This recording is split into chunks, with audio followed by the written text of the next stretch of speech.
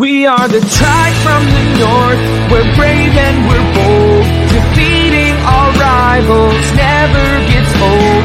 Making our way to the Big Sky Conference. Watch out, 'cause here comes the silver and gold. Whoa, whoa. This is Tubbs at the Club for the Vandals of Idaho. Welcome back, Tribe from the North, brave and bold, to the official, unofficial podcast of your Idaho Vandals and your Vandal affiliate on the Big Sky Podcast Network. I'm your host, Chris Hammond, and joined with me today we have Alex the Boatman. How are you, Alex? Football is saved. Ed Woodward's out at Manchester United. Chris, I have never been a happier day in my life. It's 420. Who cares? It's all about football being saved. But when I say football, I mean soccer for all you weird Americans out there. Yeah, and my team as well is experiencing some very important changes as well. Coys. Also joined by the professor, Brian Marr. So how the hell are you, Brian? I'm doing fantastic. I already got my soccer news from Boatman. Dallas is going to give me the hockey shit that I will not get anywhere else. So I'm doing as good as I'm going to be doing. And the producer running the show from the shadows, producer Dammer. How are you? My Anaheim Ducks are currently getting ripped, so it's great. I hate everything. Well, I think one key thing to get into, guys, before we do the ad read to get in around the bar is, like, we're finally here. I mean, it's funny. We're, like, prepping. We still got a couple episodes. Like you guys know, we always run through May. We will be going bi-weekly, although plan to have one out next Thursday, so there'll be 3 more episodes after this. But we made it. I mean, we went through doing all positions previews twice. We went through basically having the what the heck is this podcast going to do with no sports. Ended up having great interviews with people like David Vobora, Johnny Ballgame, Kristen Armstrong, Eric Heisaw, Rob Akey. I mean, the list goes on and on. I know it already sucks I left people off. But, man, we really evolved. But, yeah, here we are, and we're, like, sitting here. We're like, all right, football is over. But yet we're kind of getting to, like, our late summer where usually we'd be telling you guys, like, all right, last little bit of preview before we just go, you know, until first Thursday after 4th of July. But we made it. Quick reflections before we get into Around the Bar on just, like, what a freaking year for the podcast. And we added a new personality this year in Dallas Hammer. So early round of applause for Dallas and all that he brought to the show. But, I mean, guys, what was this podcast year like for you guys? I know we're not over, but like basically last live show, so it's kind of like over because I doubt all 4 of us are on a show for any of the last 3, but maybe. I can say that counting doing the basketball instant reaction episodes, which I'm really happy we picked up the instant reaction episodes after the COVID time of every week being like, what the hell are we going to talk about, guys? The shows just started to feel so easy when there were games. But I feel like I have truly gone through, whether you call it the afterlife, hell, whatever. When you go through basketball instant reactions to the roller coaster we're going to talk about this season, I feel like worst case scenario, we're through something that it's going to be hard to ever have a back-to-back seasons like this repeat. So it feels kind of good. Yeah. Alex? Yeah, I mean, what a year. You know, a lot of great interviews we had. Ours with Scott Green was awesome. We did that one morning, Chris. That was a good one. Probably one of my favorites, and I always love David Vobora as well. Just makes me want to run through a brick wall every time I talk to that guy. But shoot, we plugged in a lot of content that, you know, we were worrisome we didn't have, and I think we have more content we want to deliver to you guys. And now we got really short summer to try and do so. Maybe some awesome interviews. Who knows? Maybe a certain retiring Idaho punter or kicker we might have on soon. We'll find out. But yeah, it's been a good year to podcast. That's for sure. Yeah, Dallas, what were your kind of takes on the year? I'm really excited for just next season. I know we tried out the live thing from the Corner Club, popped that Corner Club cherry, and it didn't go super well, but I'm excited, hopefully looking forward to next season, doing a live show maybe at the new basketball arena. for a women's game because nobody gives a shit about the men. That's what I'm looking forward to. We got some of those weird bumps out of the way this season, and hopefully we're just going to be even better next. Yeah, we tried a lot of crazy, different stuff this year, and I feel like for the most part, it all stuck. I can't think of a huge failure we had, but it is crazy because, like you brought up, we started doing these interviews and we really started to get in the role of it as things got going on, and then we were hit with the basketball season. Oh, this is a sports podcast, and then football. And then, now we're sitting here and we're like, oh, well, we got 3 weeks. Let's try to maybe slide in some guys. Alex hinted at somebody. We have a bunch of people have suggested that we've been in contact with. But, we only got 3 episodes. We're probably not going to get to everybody. And then we're going to start by football. So it's kind of going to be a whole year until we really start doing interviews again, because that'll probably happen, after basketball season. So, February. So basically March through April is probably going to be, interview and then a position preview. So it's just going to be so weird to see how the podcast goes going forward. We have a lot of stuff coming, but with that, I think everybody out there has a lot more for you sneakerheads questions than answers. Allen Iverson, the questions. Anyways, getting into it, ain't nothing like cracking a Montucky Cold Snack. Ain't nothing like cracking a Montucky Cold Snack, an ultra refreshing light beer born in majestic Big Sky country. The best part is when you crack a snack, you're giving back. Montucky Cold Snacks donates 8% of profits back to local causes, even right here in Idaho, supporting organizations like the CW Hogs and the Idaho Food Bank. Yeehaw! That's freaking awesome. Montucky Cold Snacks, a light American lager for pow pow rippers, gator wranglers, pony riders, and badass do-gooders. Visit MontuckyColdSnacks.com today to find out how to get some snacks. All right, guys. One freaking awesome sponsor. We don't ask you guys to do this much, but if you could, maybe just plug them on social media. Be like, we love Tubbs and Montucky. They're an awesome pair because we're also getting into, another season. So any love you can throw Montucky from us, we would appreciate it. Around the bar.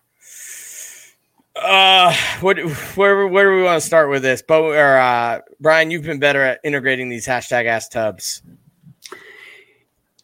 I think we have to start with the story of closing the book on the spring season.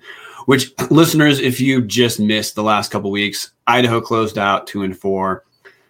We're riding a 3-game losing streak.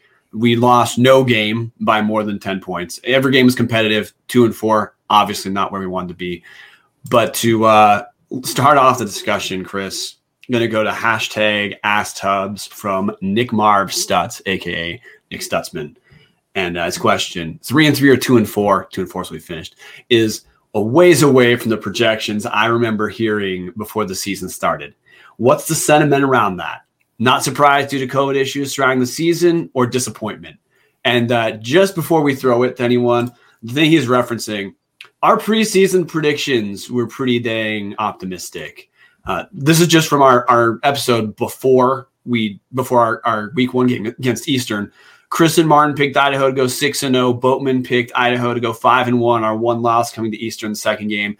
Dallas and I both picked Idaho to go 4-2. I picked us to get swept by Eastern. Dallas picked us losing UC Davis and losing the second Eastern game. But it really doesn't matter how you slice it. All of us were pretty dang off. So I guess Boatman, maybe we'll start with you, man. We were pretty high. Thought we were looking at a fringe playoff team, and that's not what we saw. Mute. I did it already. Well, and there it is. At the end of the day, we all do it at some point today. I would bet $20 on it. At the end of the day, there's only one stat that matters, just the win and loss column. I'm going to try and paint a prettier picture. Like Brian said, we were competitive in all games. We defeated Eastern first game in the Dome. Second game, when we played UC Davis, we were ahead until the fourth quarter, and we were missing 8 starters due to COVID. That was not a great game to play in hindsight. Southern Utah, we played 2 backup quarterbacks and still won. Idaho State, if you remember preseason, I did actually pick that to be Idaho's trap game in a really weird way. I knew it was going to be kind of a little closer than it thought. But again, we played our third-string quarterback that for most of that game. Didn't turn out so well. Eastern, we put in a whole new quarterback system that no one knew existed until Monday of that week, right? And then NAU, I didn't really get – I knew we were playing two quarterbacks when we recorded that Tuesday, and I wasn't so hot on it. I'm just never hot on two-quarterback system. If you guys remember, the last year I played, we played two quarterbacks quite a bit of the year, and it was tough to watch sometimes. So I flashed back to that immediately. And I didn't I predict we were going to lose that game? Yeah, I had a feeling we were going to lose that game. I knew it was coming. So, yeah, we projected higher, but we at the end of the day, the win-losses say we were far off. However, if you watch each game and you watch how close each game was, a couple different results. At Idaho State, they go that one goes different. At Cheney, we score there at the end, right? We are looking at a French playoff team. That's just the reality of it. So it's hard to. I don't know how far off we are, but when you play four quarterbacks in 6 games, good luck going 4-2 or higher. So it's tough. It's tough. I'm trying to be more optimistic, but yeah, I mean, there was areas and issues that we definitely need to improve on. Our secondary was not great. Some of our quarterback play was not great at times. It was inconsistent. So where do we need to improve? Kind of quarterback. If we improve our quarterback position, yeah, I think we look at a French playoff team. I think we look at 4-2. I think Brian and Dallas were more spot on with where this team's actually at than maybe Chris and I were. Yeah.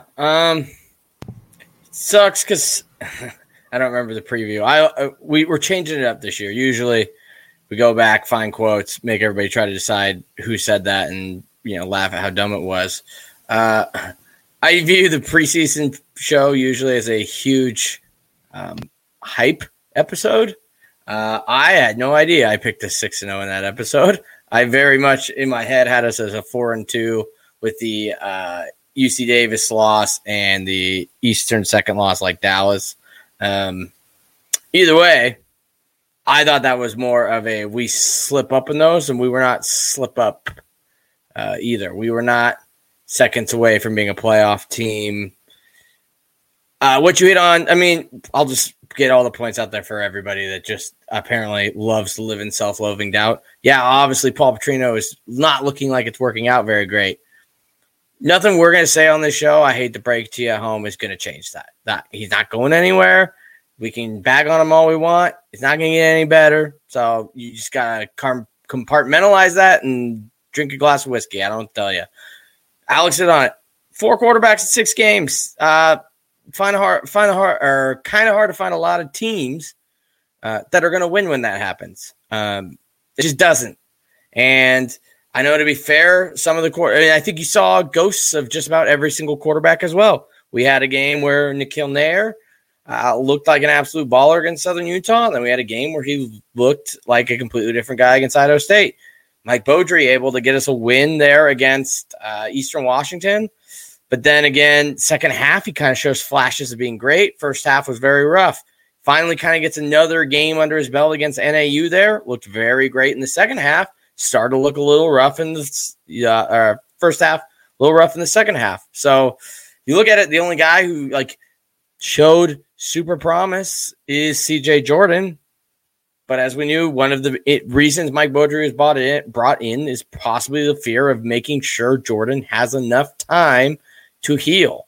He got hurt. And Paul Petrino was big on this coming into the season, saying, I think talking about Beaudry, CJ, and Nikhil, I think all 3 guys need to be prepared to play because we saw what happened last year.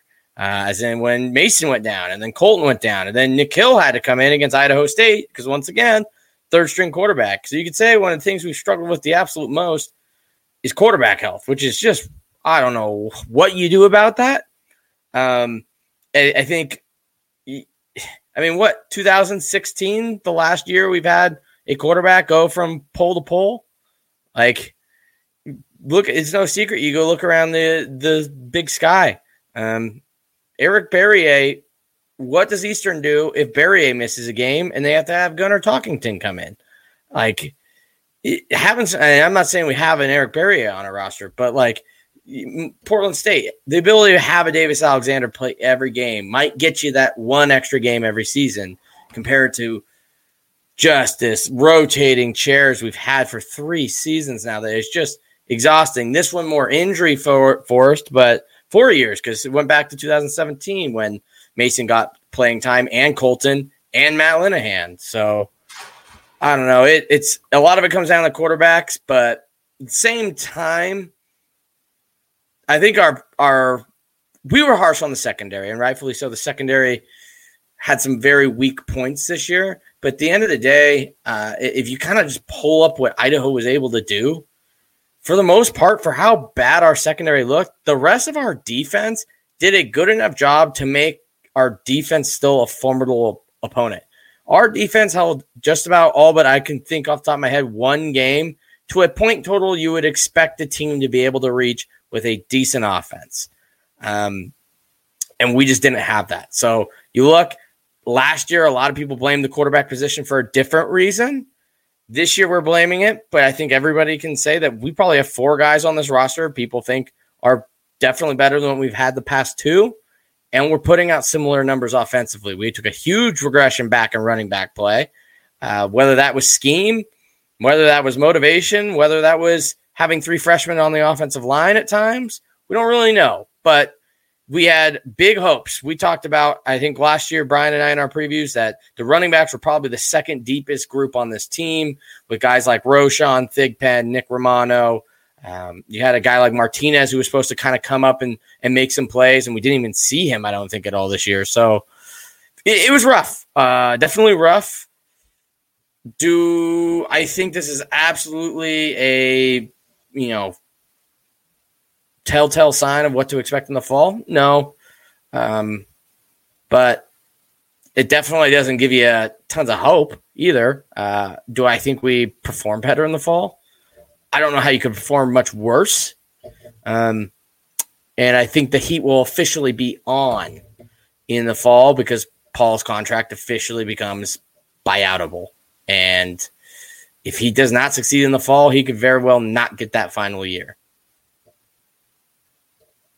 I wish 2023, in case you didn't know, that's his last year. No, but I'm saying, but after this fall, we would be at a point where you could probably get the money together to buy out.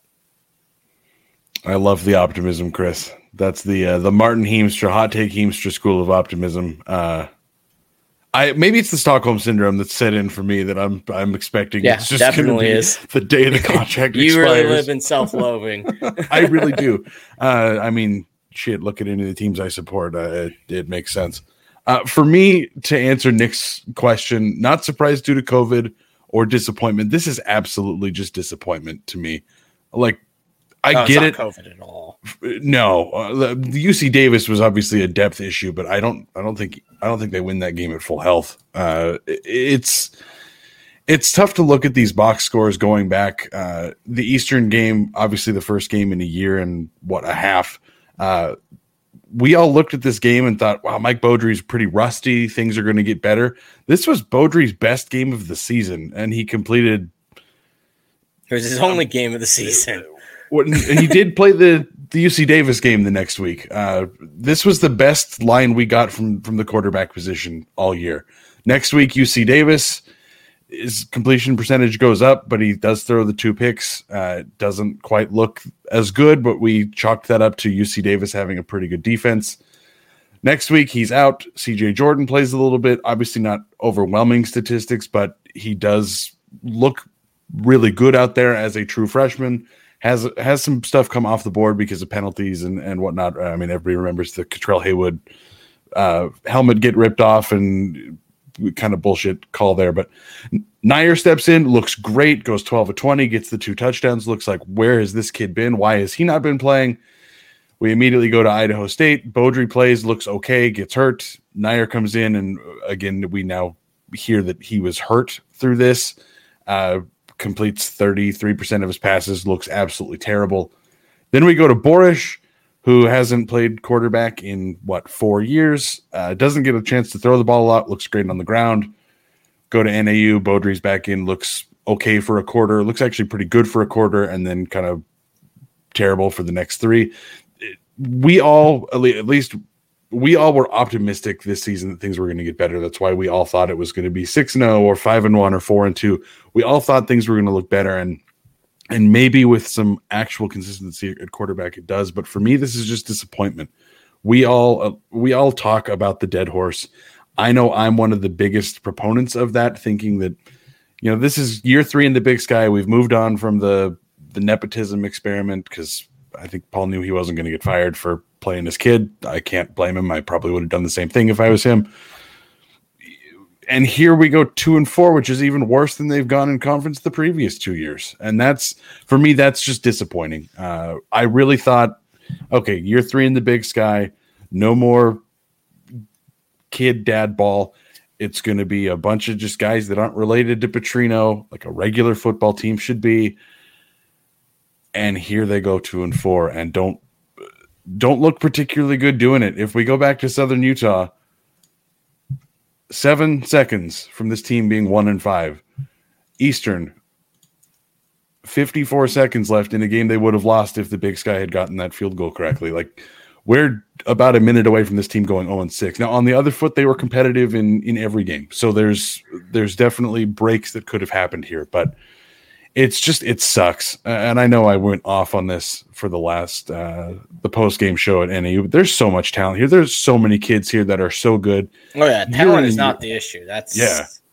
Like year in and year out, the recruiting classes are so high because there are some good kids here. And it's disappointing to see.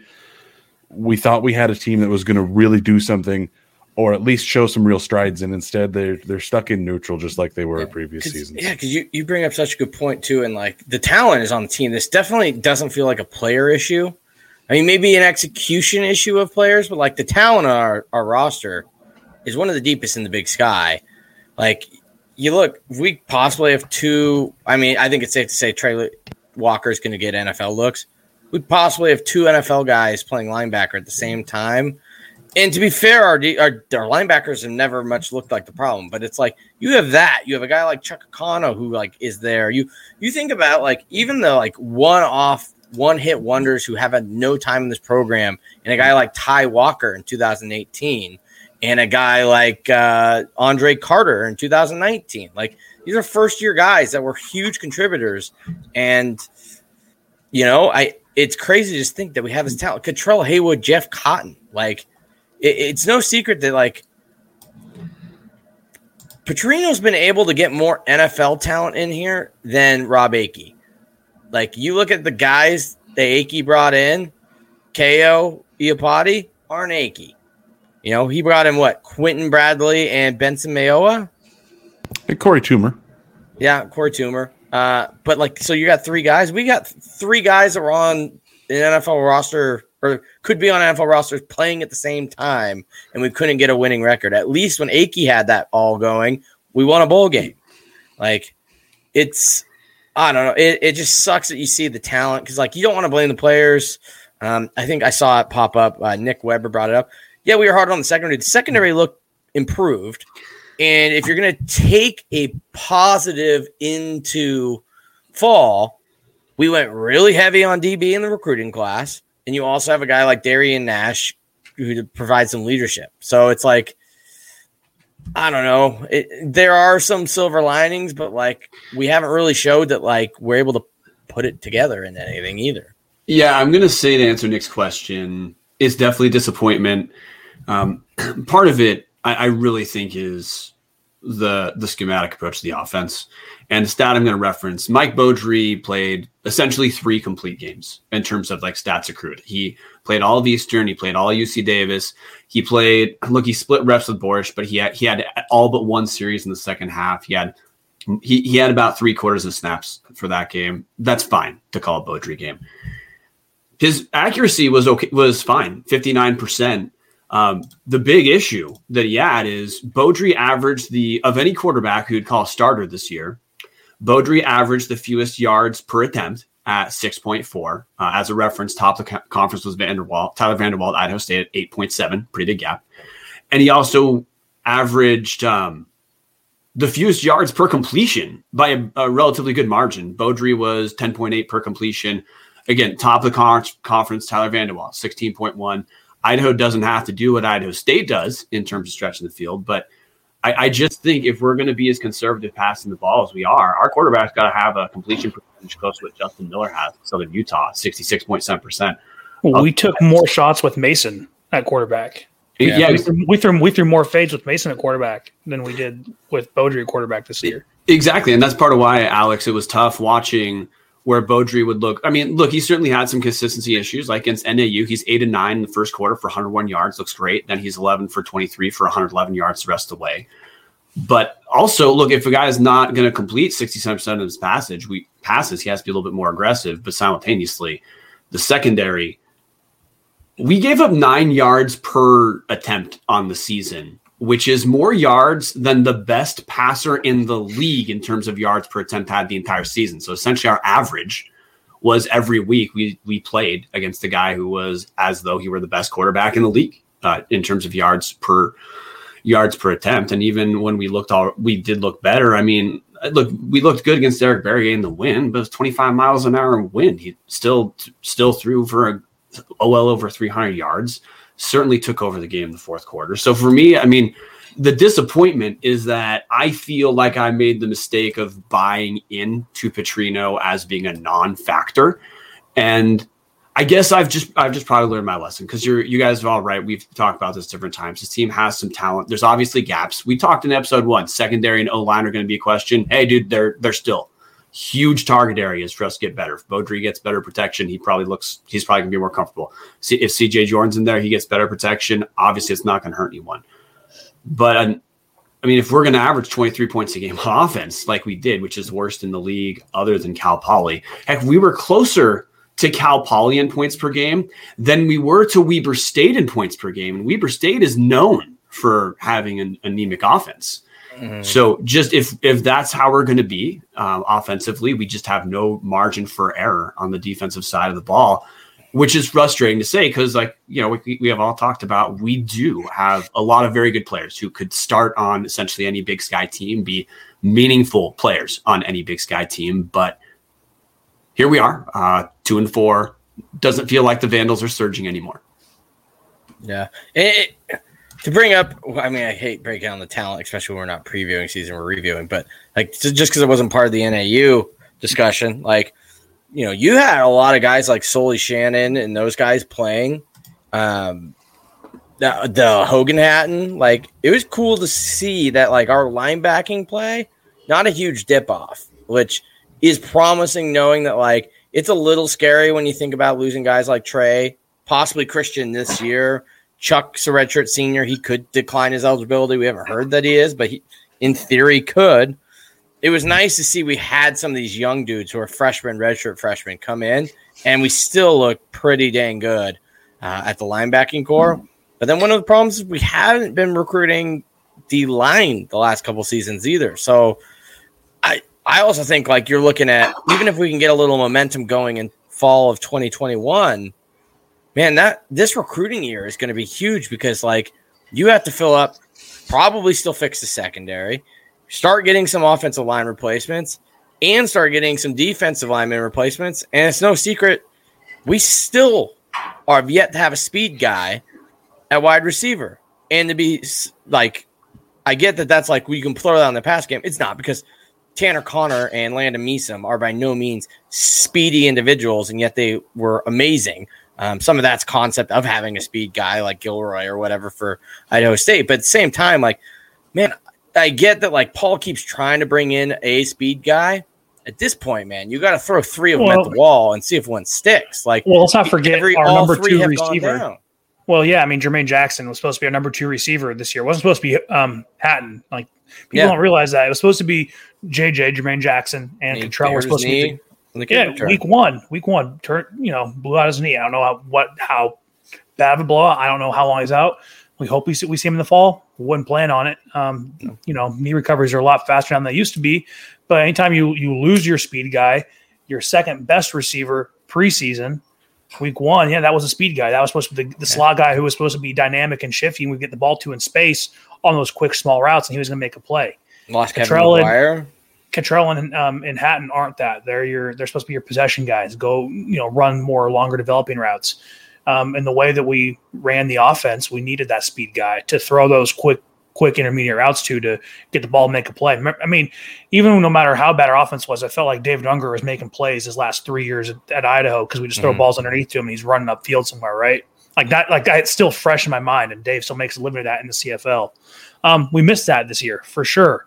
Hopefully, we find something for that in the fall because that's a big part of Petrino's offense. Is always some smaller receivers who are quick on the quicker or intermediate passing game. Yeah, but it just goes to show, like, I just don't think, and like I kind of said, I guess I just want to make sure the point is clear. Like, it just goes to show that, yes, while our secondary was not great, as Brian covered, worst in the Big Sky, our defense still performed admirably. Like, they put us in situations to win. There was no game it felt like the other team's offense was absolutely putting up points we shouldn't have been able to match. We just found ourselves not being able to match that. Like, I mean, you saw the box scores, Dallas? I'm just curious, like, what's the most points we gave up? 38?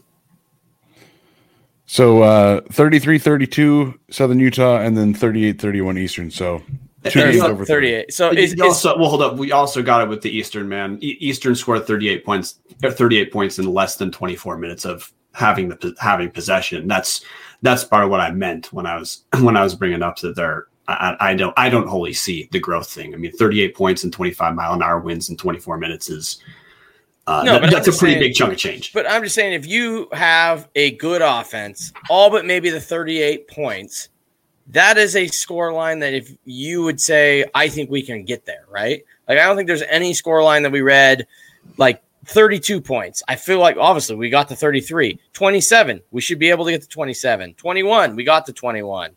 38, a little tough. I mean, because we haven't put up 40 since Idaho State last year, maybe, or no, NAU.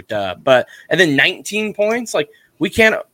What more do you want? NAU is a pass-first offense, and we held them to 19 points. Like, if you told me, I think most of us had high score predictions in every game, like we would go into, and then it's like, if I would have told you, all right, well, what if I tell you NAU scores 19 points? Do you think we win that game? I think most of us would be like, maybe we get 20. So, yeah, maybe. But it's like, we just can't put up points. It's so bizarre to me. Are you pulling up the average points per game that teams have let up? Is that what you're trying to highlight? No, I was just showing red zone defense. That was a good red zone defense stat. Defense was pretty good, but then that was the best in the conference. And we had the best red zone offense in the conference, but we just didn't get in the red zone. No. Too many punts from the 50 and the 45. Yeah, we had a lot of stalling out this year. Yeah, I mean, or it felt like every game I was watching, we'd have few good first downs, and next thing you know, we're at the 50 and we punt. And we also benefited from a lot of calls. I felt like this year, the only terrible call I think that went against us was the Cottrell hands to the face. Everything else I felt like usually bounced our way. We had some pass interferences, a missed field goal. So I think this year, you can't blame the refs. The refs probably helped keep some of our drives together, especially against Eastern. We had a lot of pass interference calls go our way. So it's so how much of that is the offense compared to us getting 15 yards a pop from the striped shirts? Makes the throws. I don't know. Throws on those fades. I mean, that happens more often than not in college football anymore. The DBs just don't turn, and you just got to put that ball up there and hope it happens. Because it does happen quite a bit. That's what I'm saying. I'm not saying we drove down to the 45. I'm just saying, at points, we were handed the 45-yard line. Yeah. And couldn't get to the 25 for a kick. Well, and it's got to be some – I mean, I got to hope Paul Petrino reevaluates the fact that Scott Borish was our second best offensive outing of the season on 3 days prep. If that's the reason why that conversation even lasted as long as it did afterward, when he didn't look particularly great passing the ball. Although, again, 25-mile-an-hour wins. It impacted Eric Barrier. He's the best quarterback in the league, so it's going to impact him. It's going to impact our fourth or fifth stringer. But second best offensive outing of the season came when Paul had to do, the opposite of what he wanted to do. That point has got to mean something for a team that averaged 23 points a game this season. And that's all. By the way, 23 is buttressed off of getting 31 out of Borish. You subtract the Borish game, we're under 23. So that's just the offensive thing that we're all talking about in different ways. Is that topic wouldn't be it would be magnetizing to like 4 fans on all Vandals because we know we've talked about on the show the Scott Boras conspiracy, but the fact that he came in, gave us our second best offensive outing of the season, if that doesn't give pause to the head coach about, hey, like maybe we're way too conservative if running the ball every single play was more effective than what I did all but one game the entire season, I don't really know what's going to. Yeah. Let's move on here. Hashtag Ask Tubbs from Idaho, grown T Cash, Taylor Cash. Hashtag Ask Tubbs. What's your guys' best and worst moments of the season? Dallas? Oh, man. Best moments, the Beaudry touchdown at the end of the Eastern game. That was mind-blowing. That was kind of the pinnacle of this season for me, thinking, okay, Eastern dropped a ton of balls. Barrier's accuracy wasn't quite there. Both teams were pretty rusty. The refs missed that awful field goal, but at the end of the day, they got it done. Beaudry hit the score when it counted, and then the worst moment was everything else after that. Realistically, though, the worst moment was Idaho State.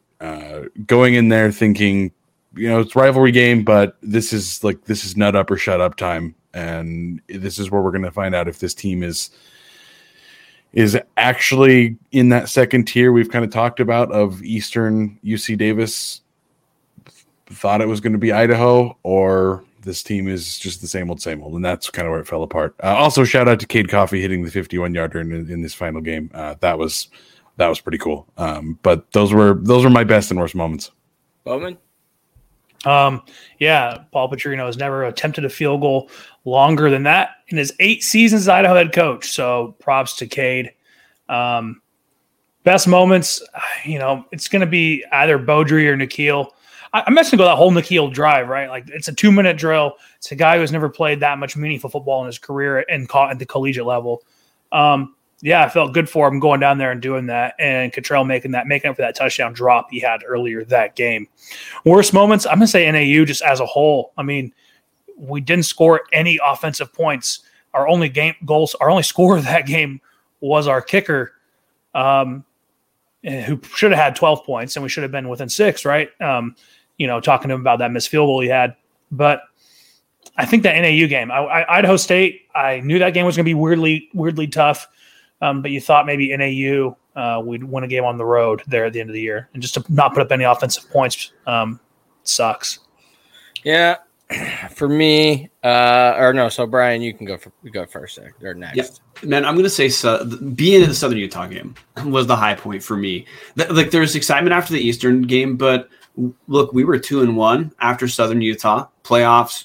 Being that fringe playoff team was still in the picture. Mm-hmm. Seeing CJ Jordan look every bit as good as promised. Like we know that some big plays were taken off the board, but we saw him in person, man. He looked good.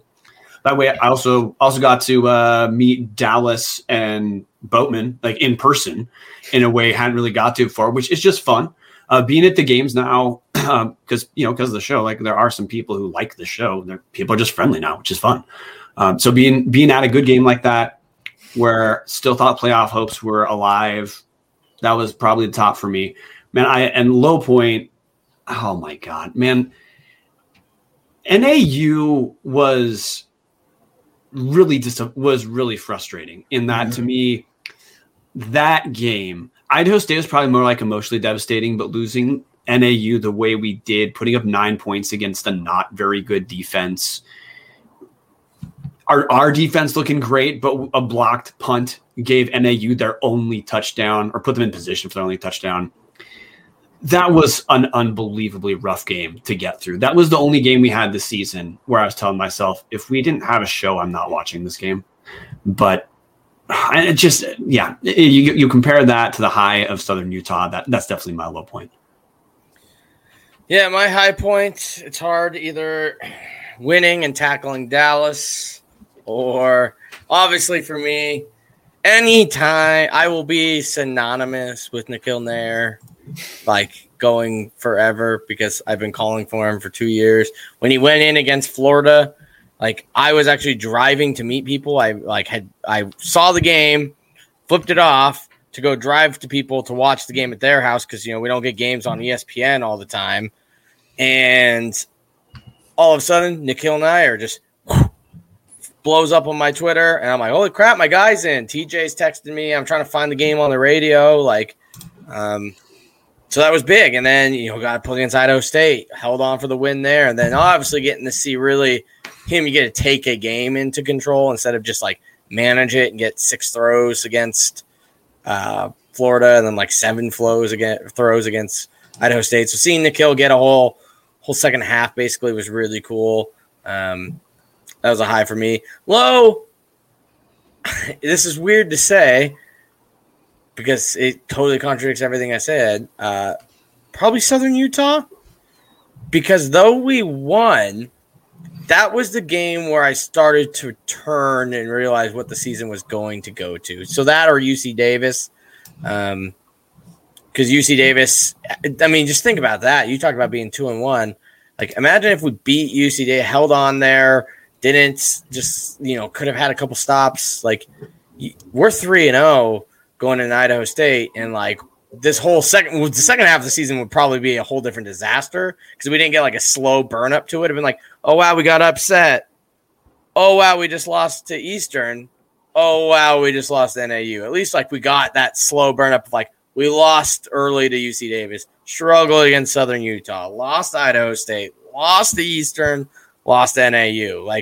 You kind of got to watch your hopes slowly fade away instead of can you imagine if we were 3-0 going to Idaho State, how pissed we would have been about that game, and then how we would have been talking about how pissed this team was to come back against Idaho or Eastern Washington, probably still lose that game. I don't know. Southern Utah, just seeing that it did take, even with, I mean, it's no secret. I've been talking up CJ since we signed him.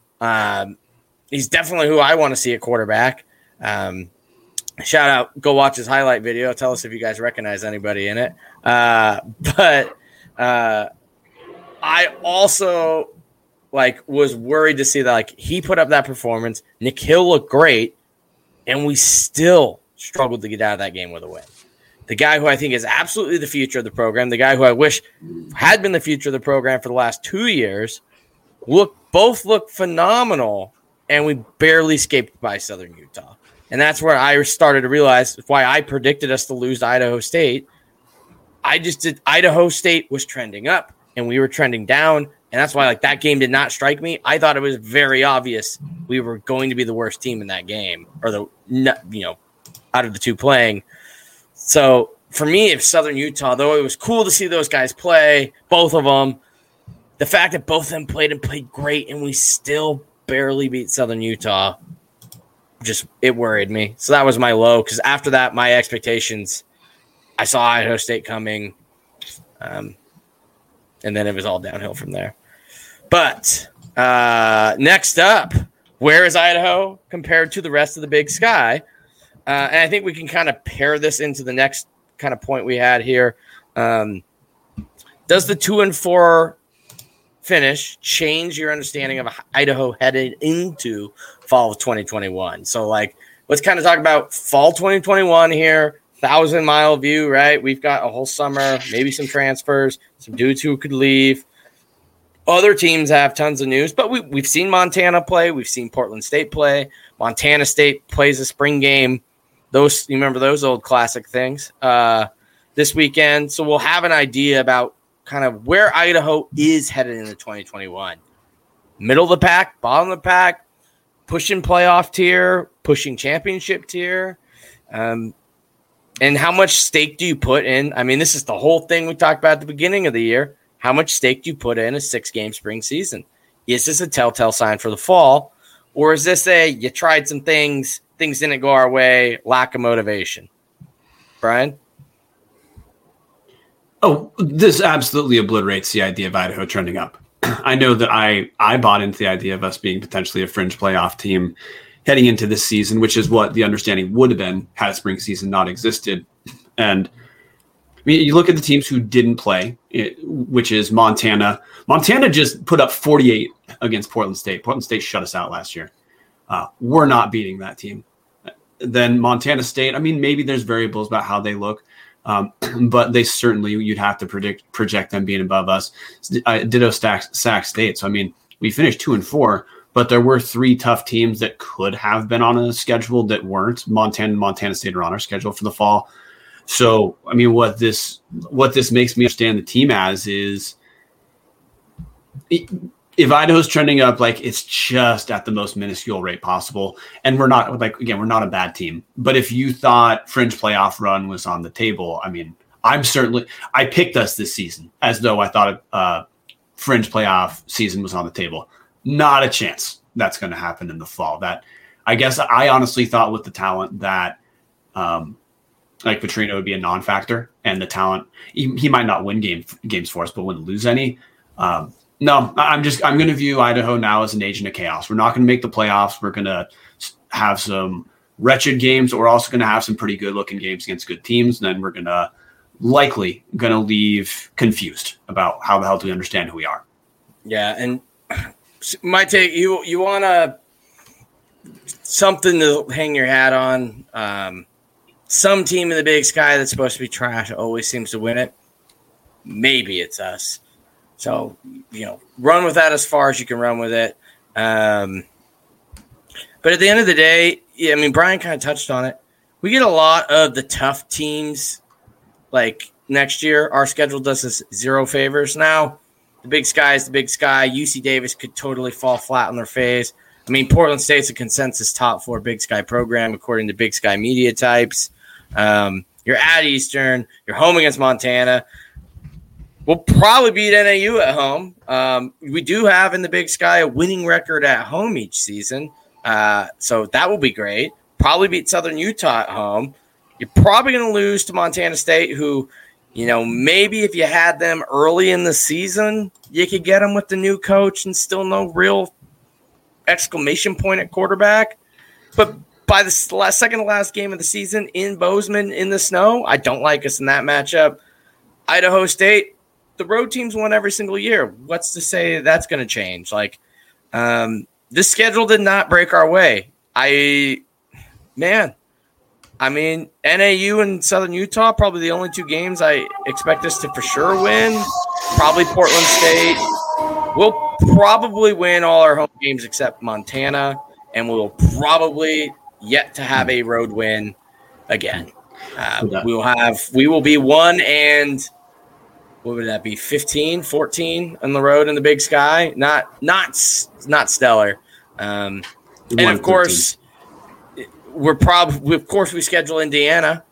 Woohoo! Like, terrible cellar dweller of a Big Ten program who all of a sudden, right before we play them, becomes a top 10 program. Oregon State trending up.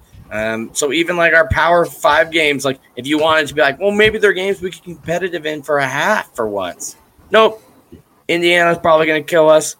Oregon State's probably going to kill us. Simon Fraser, we don't necessarily blow teams out. We struggle with Western New Mexico State. Kind of struggled to get off the ground against Central Washington. Expect something similar week 1 against Simon Fraser. Maybe a little less with all this practice we were able to get in the spring. But, I mean, yeah, you're going to be middle of the pack where we've been, somewhere between 6 and 10 probably is my guess.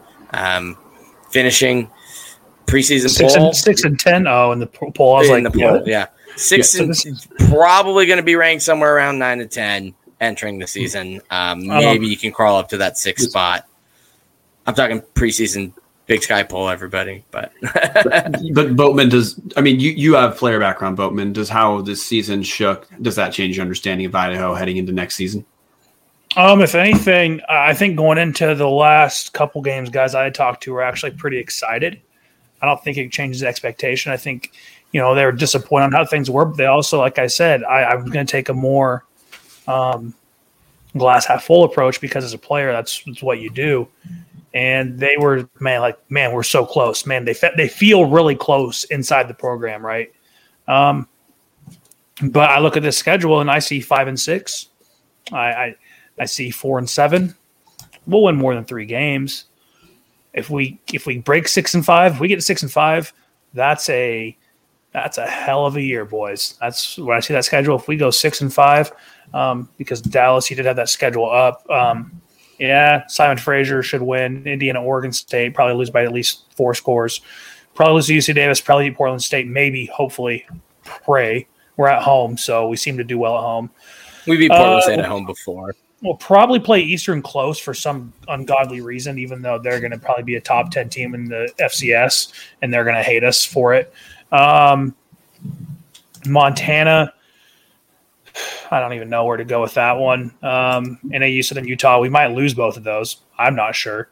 And then we'll probably somehow lose to NAU and Southern Utah, but then somehow finish off beating Montana State and Idaho State for no ungodly reason other than that we're Idaho and we don't make sense. And so we talk about Eastern's missed phantom field goal. I still have a bone to pick with Bozeman's uprights too. So let's not forget that in 2018. And that was an actual 1-point thing that was like actually going to send the game to overtime. So yeah, still have a bone to pick there. I don't know. I mean, expectations, expect to win 4 games, be going 5. If we win 6 games, be happy. That's where I'm going to say. That's how And to be fair, before we criticize ourselves too much for all of our hype, we were a preseason top 25 team by multiple actual media outlets. So it's not like we sat here on this podcast. Yeah, it's not like we sat here on this podcast and artificially made ourselves feel great. There were a lot of people, not including us, that thought this team was going to be able to put something together. But Dallas, we're going to hear changes in expectations. To loop it back to the question, does the 2-4 finish change our understanding of Idaho headed into fall 2021? Absolutely it does. I truly believed deep down that this team, when Mason Petrino was no longer the quarterback, it would turn around and Idaho would become the bully that we were told they were going to be when they dropped down to the FCS. And this season proved to me that's not going to happen. As long as Paul Petrino is here, this team is not going to finish in the top half of the Big Sky. There's just nothing here that convinces me that anything's going to change. He's 1-11 on the road in the last 3 years. I think 3-5, 3-5, 2-4 in conference the last 3 years. It wasn't just Mason isn't running the offense because he can't throw it as far as we might want him to. This is what Idaho football is. A team that has a good front seven, a secondary that is hit or miss. Maybe that's because there seems to be a lot of cover 0 and cover 1 and the cushion of death from the secondary, and not enough points to actively win games. It's a tough pill to swallow for me. It has completely changed my understanding of Idaho. I truly believed if they'd played fall 2020 and then this spring 2021, I honestly believed Idaho was going to be competing for a playoff spot. And right now, I see nothing to make me think that that's going to happen next season. All right. Let's wrap up around the bar with one word to describe the season, and you can't use disappointment because we already covered it was disappointing. Back to you, Dallas. This is going to get profane. Clusterfuck. You got to give a longer pause before you just drop the swear word. Sorry. If anybody's listening, rewind time for 20 seconds and then pause the podcast. Now I got to go put the explicit tag on it. God darn. Or edit it. We'll see. But I'm not probably editing this one. So for me, is unhyped a word? Like, if it's not, it's officially a word. The season was very unhyped. As in, like, not hyped, but like unwound. The hypeness unwound itself throughout the season. We went real high, real low, to the point where it was like a joke at the end. Brian? Staying narrow to Idaho football, to me, it's chaos, but not in the sense of us causing chaos in the conference, as in us being chaotic towards ourselves. And the thing to look at is every season, man, we're going back and forth about like, hey, we're talented, but we're not putting it together. Hey, we look better our front seven is great, but our secondary is worse in the league. There's just through the season, the program itself is far too chaotic in my mind for what I thought they were going to be. Bowman, one word for the season. Oh, hold on. That sounds like a good answer to me, man. Hold on. I'm looking for a fun word to say. You can borrow mine.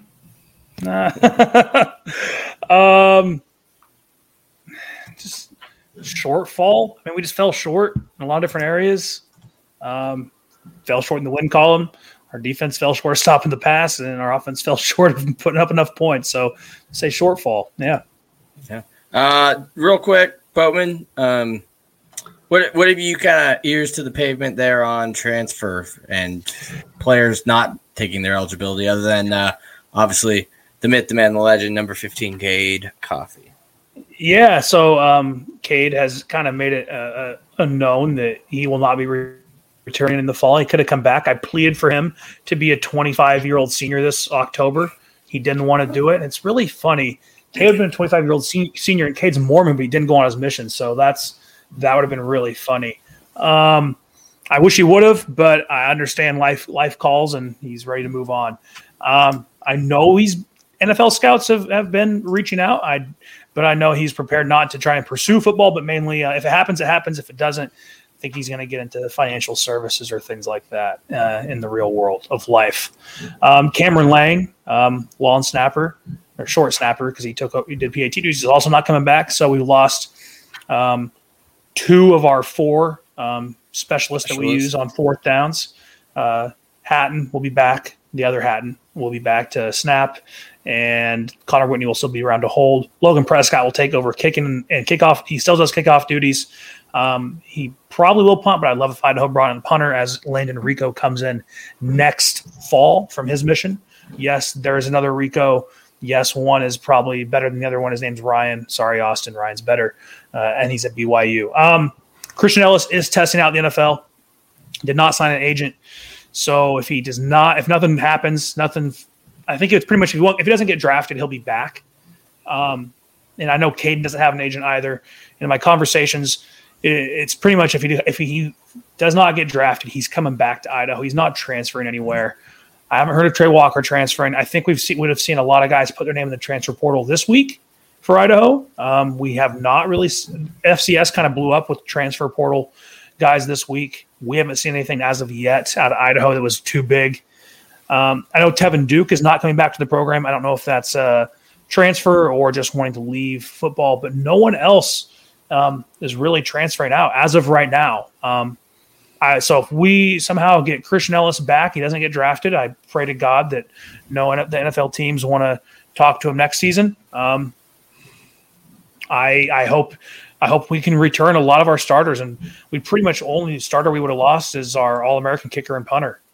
Yeah. That's stability is great. So yeah, Trey Walker is not going anywhere. Yeah, I was gonna say Trey Walker on Twitter. Love this program we building up 5 days ago with a highlight from the University of Idaho. That sounds to me like a guy who intends on returning. He doesn't say I love this program we building up and then hightail it to the old portal that'll send you somewhere magical. And like Patrick's question says on the screen, about whether or not declare or not. I know with basketball, it became if you didn't sign an agent, you could go to the draft. You didn't get drafted, you can come back. I think football has adopted that model, and I think especially there's more leniency this spring, especially for FCS players. Right? What else are they supposed to do? They kind of got screwed. So from what I've heard, that's what's going to happen. He doesn't sign an agent, doesn't have a lawyer really. But everyone else is pretty much back. So, we talk about talent, we talk about stability. It doesn't hurt a team having that much guys coming back with who had playing time at a Division I level that might not have had, especially guys in secondary on the offensive line. So we return a lot. Hopefully Chuck is healthier. I hope Jermaine Jackson's healthier, but I think we're pretty stable in terms of roster turnover this year, which to kind of talk about, I know I'm getting long here on this. There's guys who are in the transfer portal, newly in the transfer portal from FBS who have played, who we can't go after, right? Like there's guys we just can't spend scholarships on because we don't have that much turnover this year. So That is kind of another interesting move. I know, like, I see guys all the time, and I send some guys to some coaches that I know, hey, what about this guy? And it's just I've heard back, we don't have the scholarships to give out right now because of our lack of turnover. So another interesting take. We can't go get transfer talent that is now in the portal. So. Can we borrow some of the basketball scholarships that aren't being used, Boat? Any news on that? I wish, Brian. Why don't we should just give them to us? We put them on basketball scholarship. They'll probably still be better basketball players than our old guys who'd left anyway for the most part. And that's true. Jackson honestly, Woodwards, he's starting at safety. We had an intramural team at Idaho back in the day that had some good basketball talent on it. Caden Ellis, Austin Rico. Can we transfer Jackson Woodward's scholarship to basketball and then open that up to recruit somebody in, but Jackson still participates on the football team? I know just the guy. Zach Bafis hit a nasty mid-range jumper for our intramural team back in the day. Hit that 18-footer perfectly every time. Alex, you can't say this out loud because if you read the stories about Kloss recruiting, that whatever the dude's name is just said, he's getting a text message right now about Zach Bafis. Bafis. Bathurst, you still want to play? Bathurst, come out of retirement from football, come back from Salt Lake selling real estate. We'll get you back in Moscow. All right, we're going long, and I just saw these miscellaneous #AskTubs because we're trying out new formats. We're going to run through these literally fast as can be, but I want to reward everybody for actually asking #AskTubs. So thank you guys for that. We got from @Vandal Lee. Given that our offensive line and defensive secondary are in need of help, who do you see currently on the team that can step up and help out, Bowman? A team that can step up and help out. I think our O-line actually did improve quite a bit over the course of the year. I don't think they're going to be a problem group for us in the fall unless we randomly missed 3 guys in a game like we did against UC Davis. I will kind of always point to that as a reason we maybe lost that game because Mike Beaudry was running for his life and CJ Jordan might have been better suited for that game. Secondary, God, I'm blanking on his name. He's not on the team currently, but he's coming in the fall. Zamajay Duncan. Yes, him. Probably one of our more highly recruited players we've landed in a long time. Yeah, I think. Does anybody have an answer that's not Zamajay Duncan? I don't know who else because Darian Nash, as you mentioned, I've heard he's not come back to the program, which is not great. So, well, to be fair, he got picked on a lot at Montana. That was kind of a gamble to begin with. Yeah, so you just hope some guys get better. You hope we just see improvement. I know we had some JUCO guys and transfers who hadn't played too much this last spring. Josh Jones, Arnell Parker. No, Alwan Parker. Anyway, I hope Arnell Walker and Alwan Parker, I hope both of those guys do kind of step up at the corner position because we really need it. And for the most part, Boatman, you actually answered this earlier with the scholarship thing of our best shot there is just player development. Yeah, it definitely is. We're going to have to develop these guys. We got a lot of young dudes. Yeah, we're going to have secondary and offensive line. We just need 1 or 2 guys in that secondary to step up. I still think Tyrese Dedmon's a solid safety, a lot of playing experience. We just need corners. How many times this year did we see guys just throw jump balls down the sideline and our guys not do much about it? That's the past DeAndre Wood he has. Right? How many times did Tyler Vanderwall do it to us? Right? If we stop half of those this year, I think we look at a completely different team. Right? We just need 1 corner to really step up and become a lockdown guy the way that Wood Hightower was for us. Anyone else got anybody else? I want to shout out Nate Azzopardi and Grayson Haywood, both playing in every single game on the line as true freshmen. Obviously, the line wasn't great, but if you're getting that experience as a freshman, I think Elijah Sanchez got a couple games in. They played 4 or 5 freshmen this year. So that getting snaps here in the spring, they'll still be freshmen in the fall. Being able to build off of that, hopefully we'll see the line kind of improve as we did have to. I think you nailed it. The question at line was what are they going to look like? And did they look stellar? No. But did they look serviceable? Yes. And that was with a lot of young dudes. That will only get better with them playing. Yeah. So the line will take care of itself if we can keep the guys in-house. Last #AskTubs from Chris Riddlemoser. At Riddler83855. I see him in the comment section, so sorry if I phonetically said that wrong. Why should anyone watch this bleep anymore? Petrino's beyond incompetent. The administration does nothing about it. Do you guys enjoy getting kicked in the nuts every Saturday? Anybody It's my wanna drug. tackle this one? It's my tackle drug. this. I'll tackle Yeah. this, dude. I did the Dallas and I did the basketball instant reaction episodes. So, I mean, my answer for the basketball season is the same as football season. One, there's people who want to talk about Idaho sports, and there's people who want to hear about Idaho sports. We're essentially the only fun coverage that exists, and the only coverage that has any sort of dissenting tone at all when we're losing games. Because, I mean, part of why I got into this when you started this, Chris, I couldn't stand looking at Vandal Nation when we got killed, and the tone of what I was reading was, oh, well, yeah, of course, everyone gets killed. There's nothing wrong here. I felt like for basketball season, it was important for people to get eyes on Claus, who should never been hired in the first place. But for football season, one, we like it. This is the team we care about. But two, if you think there should be eyes on something you want changed, we're the only show in town, guys. So if we don't do it, it doesn't happen. Yeah. My take's always, at the end of the day, I'm a Vandal. Like, we've had worse seasons. Believe it or not, this season feels really bad. We've had seasons where we snuck out with 1 win. So at least we got 2, and we're trending to get 4 on normal years. Like, all things considered, this decade, or like the back half of this decade, from 16 to call this season what it was, so 20, so that doesn't count, but 18, 19, 16, 17, 18, 19, hell, even 15, we were winning 4+ games a year. You tell somebody that in the year like 2007, tell that to somebody in the year 2011, like they would tell you you're crazy. There's a time where we are expected to win 4 games. Like, at the end of the day, yeah, it sucks, and it took a move to the FCS to get there, even though 3 of those seasons were FBS seasons as well.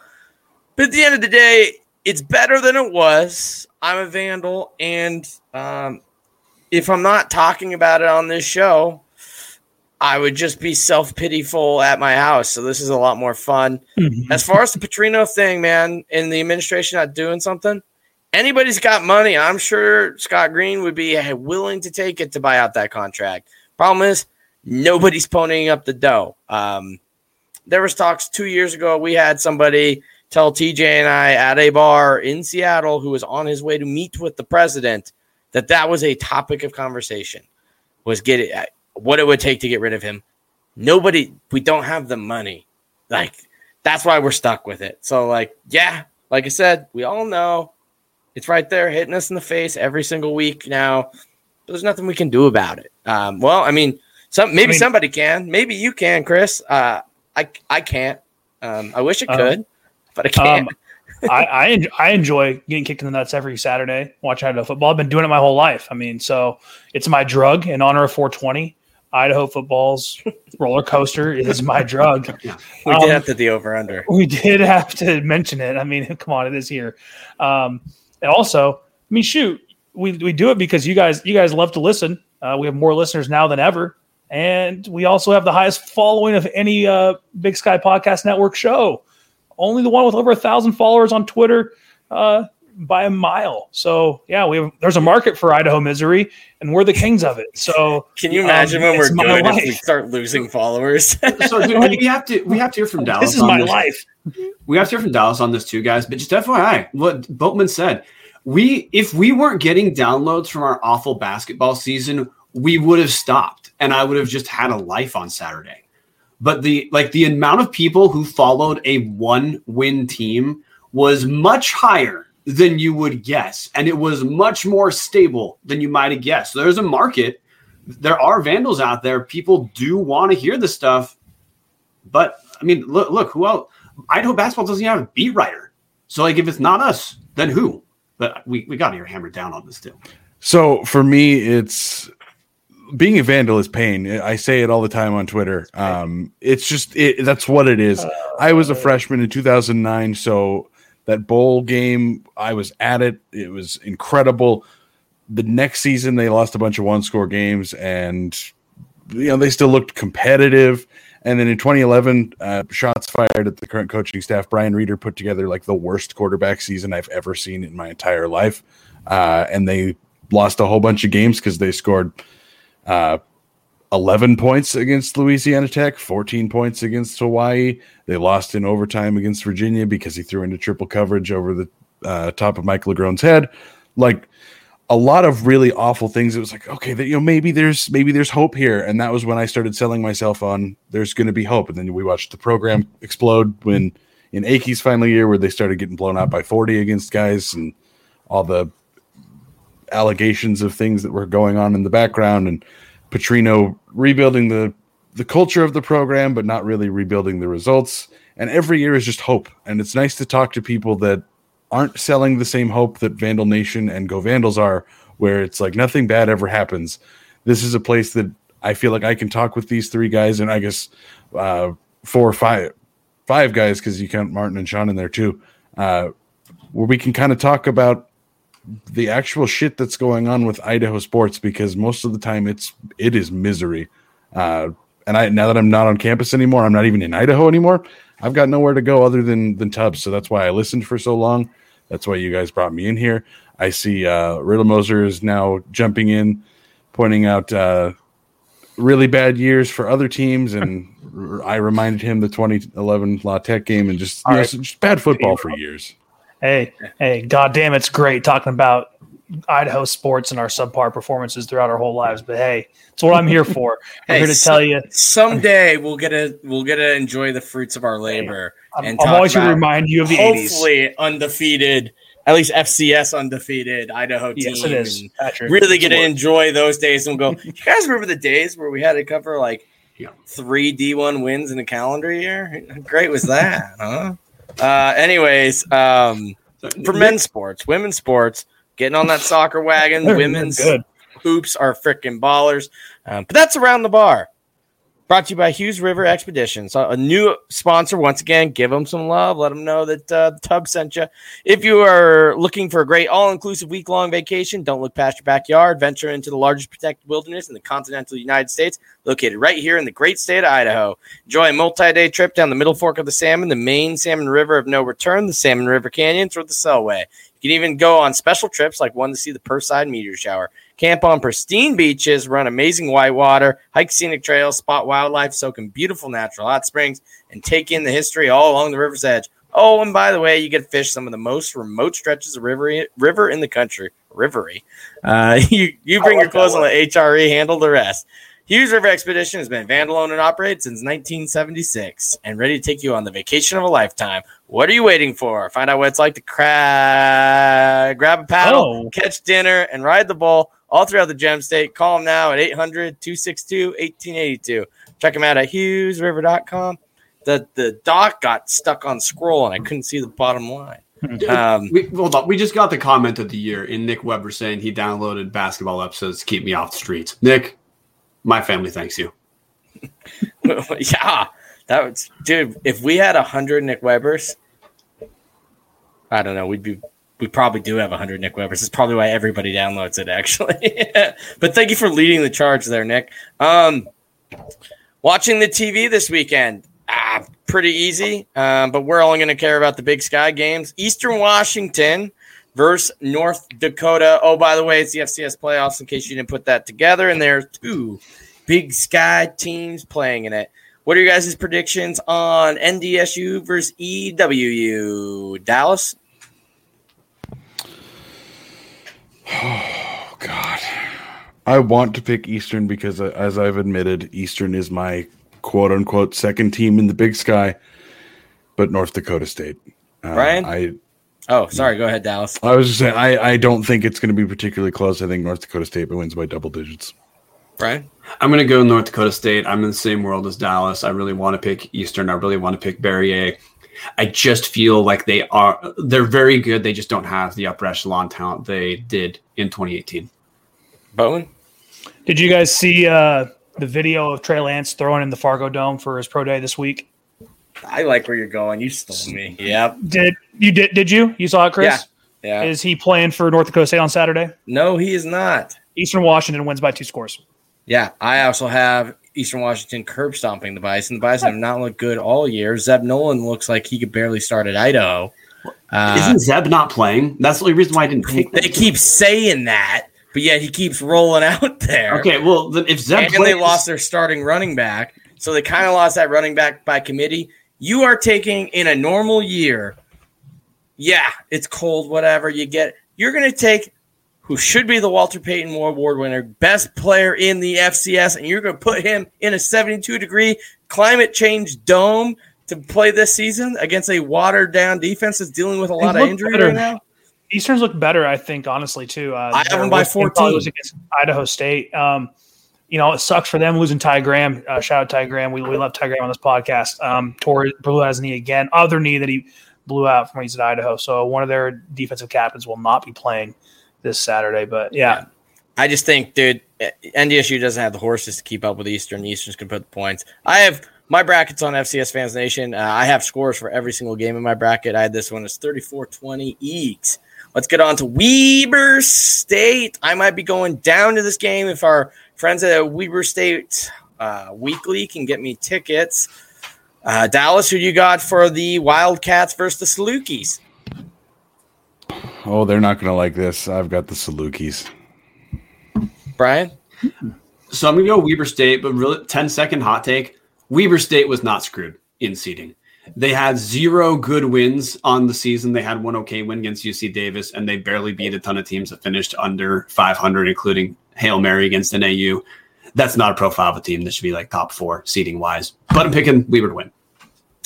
Ooh, but see, then you also got to go, if you compare them to JMU schedule, they had a tougher schedule, and they actually won their conference. But Boatman? Man,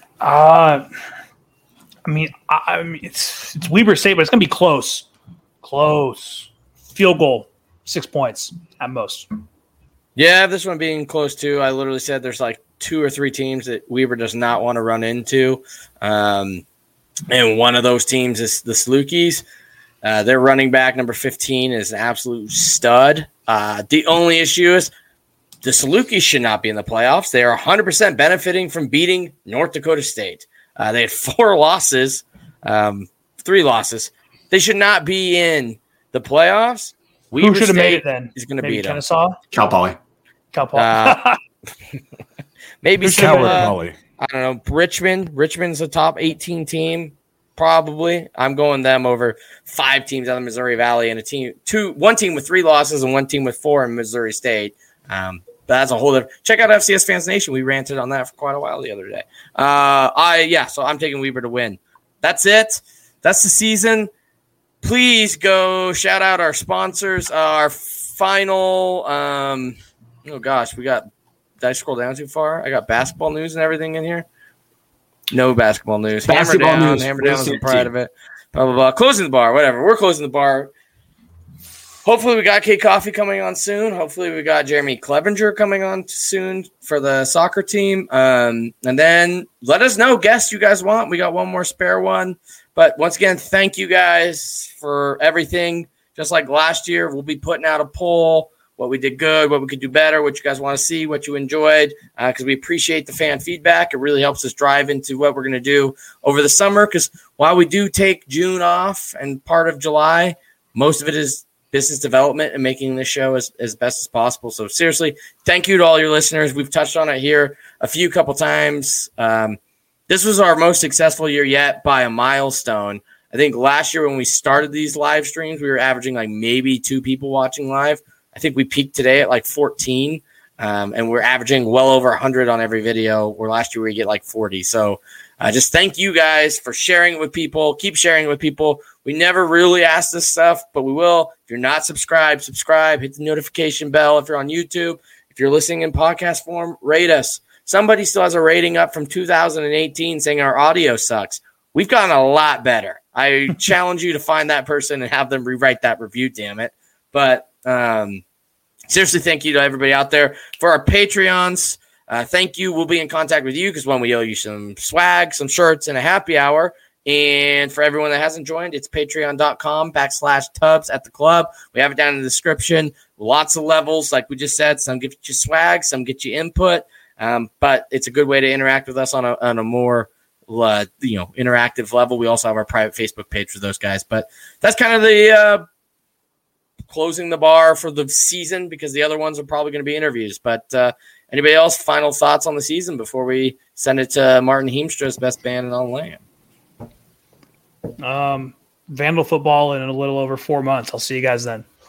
Yeah, no, I'll say I got to tell all listeners, we get more interaction on the live shows now too, while we're getting more people to view live. One of the fun things about doing the show actually is when we have listeners reach out to us. I've got a handful of people now who I pretty regularly message, sometimes talk to, that I would not have talked to whatsoever if not for the show. So if listeners are out there thinking like, hey, I'm interested in Vandal sports, but like I don't always want to post on all Vandals, and I'd sometimes just wait a while, is frustrating for the show, our DMs are open. Yeah. Yep. We are 132 days from FCS Week 0, which means we will be back before you know it, ladies and gentlemen. We will see you guys next time. Go Vandals. Go Vandals. Go Vandals. Go Vandals, boys.